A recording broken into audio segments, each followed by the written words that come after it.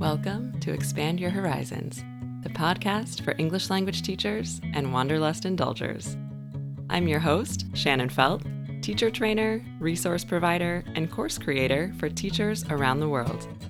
In each episode, I'll share concrete strategies to help you sharpen your skills and become the very best teacher you can be. We're talking all things ELT, the most effective classroom practices, communicative methodology, and valuable tips for planning and teaching so you can help your students see real improvement in their language abilities. We'll also hear from language teachers and ELT professionals all over the globe who are making inspiring moves in our industry. So thanks for joining me.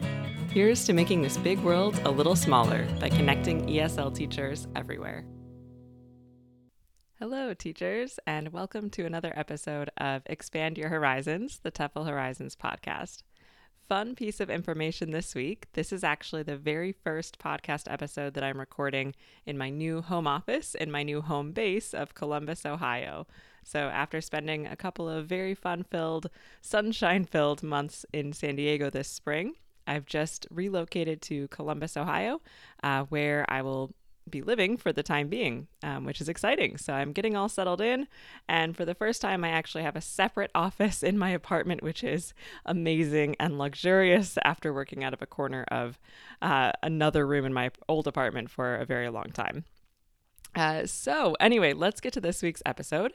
In this episode, I want to share with you some advice for presenting new vocabulary words in your lessons.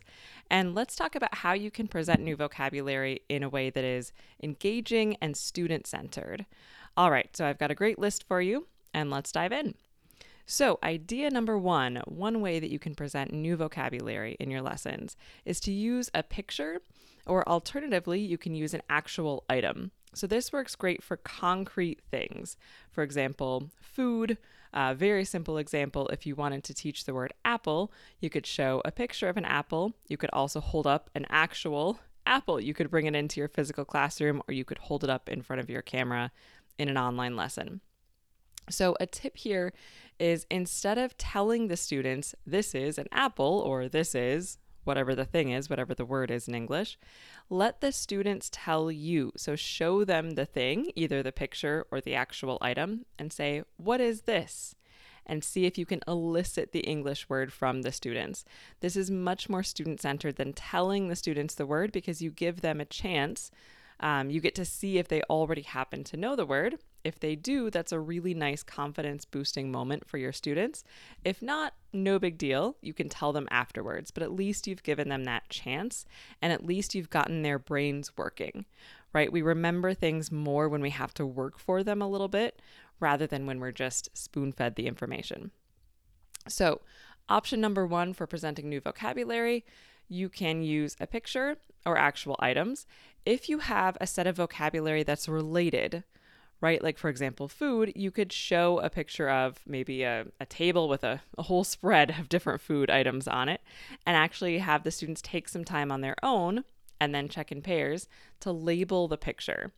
If you feel like the students may already know some of the words, this works great because it's a really nice diagnostic test to see what the students already know. If you're not sure that the students know any of the words, then it's probably helpful to give them a word bank so they can really just match the labels to the items in the picture. So a great student-centered way works great for lower levels, right? Since there's very little language involved, just looking at the picture and labeling it with the correct target vocabulary words. All right, moving on to idea number two. You could use a matching task to present new vocabulary. So this is very student-centered because you're getting the students to do an exercise instead of just running through the words one by one and explaining the definitions.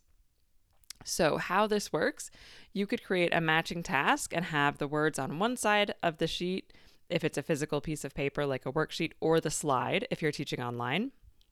And then on the other side of the sheet of paper or the slide, you could have the definitions for each of the words, obviously not in the same order or the correct order, and get the students to match the definition to the word. There are other variations of this that you can use as well. So instead of matching words to definitions, you could have the students match synonyms right? Almost the same thing. You could also have the students match opposites. So if you're pretty sure the students know one set of words, for example, maybe some adjectives describing things like clean, big, cold, whatever they are, then get the students to match those words to the opposites on the other side. Just make sure the students know, of course, that they're matching opposites so that they're not looking for something that means the same thing. You could use this with pictures as well, so similar to what we talked about in tip number 1, but instead of having the students label items in the same picture, they could simply match different words to the pictures of those words on the other side. Or finally, this works better for things like phrasal verbs or maybe more figurative vocabulary items, but you could even have the students match phrases like phrasal verbs, for example, to examples of those things. So maybe, let's see, for example, if you had a phrasal verb that you were teaching like put off, or in other words, postpone, the students could match that to an example of that situation. So instead of giving them the definition, maybe they match it to the example of, I decided to finish my assignment tomorrow instead of today. So that would be the example of putting something off. All right, great. Moving on to idea number 3. You could have the students label or put different vocabulary items on a cline. So a cline, if you haven't heard that term before, is kind of like a timeline, but instead of showing time, it shows gradation. So it basically shows levels of something. So for this to work, the vocabulary items that you're teaching need to be gradable. I don't mean gradable in terms of assessing. I mean gradable in terms of different gradations or different levels of something. For example, temperature. You could have freezing on one end of the cline and then boiling on the other end. So you can already probably imagine the types of words that you could fill in between, right? You could have freezing and then cold and then cool, neutral, warm, hot, boiling. So the students could fill in where on the cline the different vocabulary items go, and this helps them see the different levels, if you will, of heat in this case, but it works for lots of different types of gradable adjectives and adverbs. You could even use this with modal verbs, right? How possible something is, may or might, all the way up to must or have to. All right, so Cline is a great way to make things a little bit more student-centered and visual, and it is a nice way to show meaning of something that isn't necessarily super concrete, right? Like it's not that easy to describe warm using a bunch of different language and descriptions, but if you're able to put it on a Cline in between neutral and hot, then it makes a lot of sense without really having to explain anything at all. Tip number 4, you could use a dialogue to give the students some context. For the vocabulary words, you could take out the vocabulary words that you want the students to learn, that you want to present to the students, and then have the students fill in the blank with the missing words. This probably works best if you have a word bank, otherwise there may be way too many possibilities for the students to fill in. But it is helpful again because the students are getting that context. So even though you're not giving them the definitions to match, the students can try to figure out which word fits in the sentence, and this can also help train them to use other clues. So they may be, looking at things like, okay, what part of speech would fit here? If I know that this word is a noun, and I know that there's a noun missing in the blank, that can help them use process of elimination to put the words in the right place. This obviously is a little bit more challenging, so this probably works best if you think that the students already may know some of the vocabulary words that you're presenting. If the words are totally new for the students, this could be a little bit overwhelming for them. All right, finally, idea number 5 is you could present the words in a text, so not a fill-in-the-blank exercise, but actually the full text that contains the vocabulary words that you want to teach. You could have those words underlined or highlighted in the text so that they stand out. And then you could have the students try to discern the meaning of those vocabulary words based on the context of the text. A couple of tips here. This works best if you also give the students some training or some tips for how to find the meaning of vocabulary words through context, right? So if you just tell them, read the text and try to figure out what the words mean, You can do that, and they may be successful at that, but it helps if you help them. So give them some strategies that they can use. Show them how to look at the words around that word in the text, and try to figure out some clues. So you can tell the students, for example, ask yourself, can you tell what part of speech the word is? Like, look at the rest of the sentence. Look at how the word functions in the sentence. Can you figure out if it's a noun or a verb or an adjective or adverb? Look at the words around that word, right? Is there an adjective describing it? Is there an action before it? Is there an action that word is performing? See if you can figure out what that means for the word that you're looking at. Think about the context of the text overall, right? Think about the topic. What kind of words would you probably find in an article about that topic? That could give you some good clues as well. So if you're giving the students some coaching on this exercise, not only are you helping them figure out the meaning on their own, which is going to be more meaningful for them than if you just tell them the meaning of these words, you're also giving the students some strategies to become more independent, autonomous learners, which is really important, because that means that when the students are in the real world, right, outside of class, reading something on their own, they can use those same strategies, even without you there helping them, to try and figure out the meaning of new words. So you're making the students actually better users of English in their normal everyday lives, in addition to helping them do this exercise in class. This also works best if you first give the students some sort of gist task before you ask them to dive into finding the meanings of the vocabulary words. So instead of just telling them right off the bat, here's a text, there are some highlighted words in the text, try to figure out what they mean, first give the students a task that helps them focus on the meaning, the context of the text.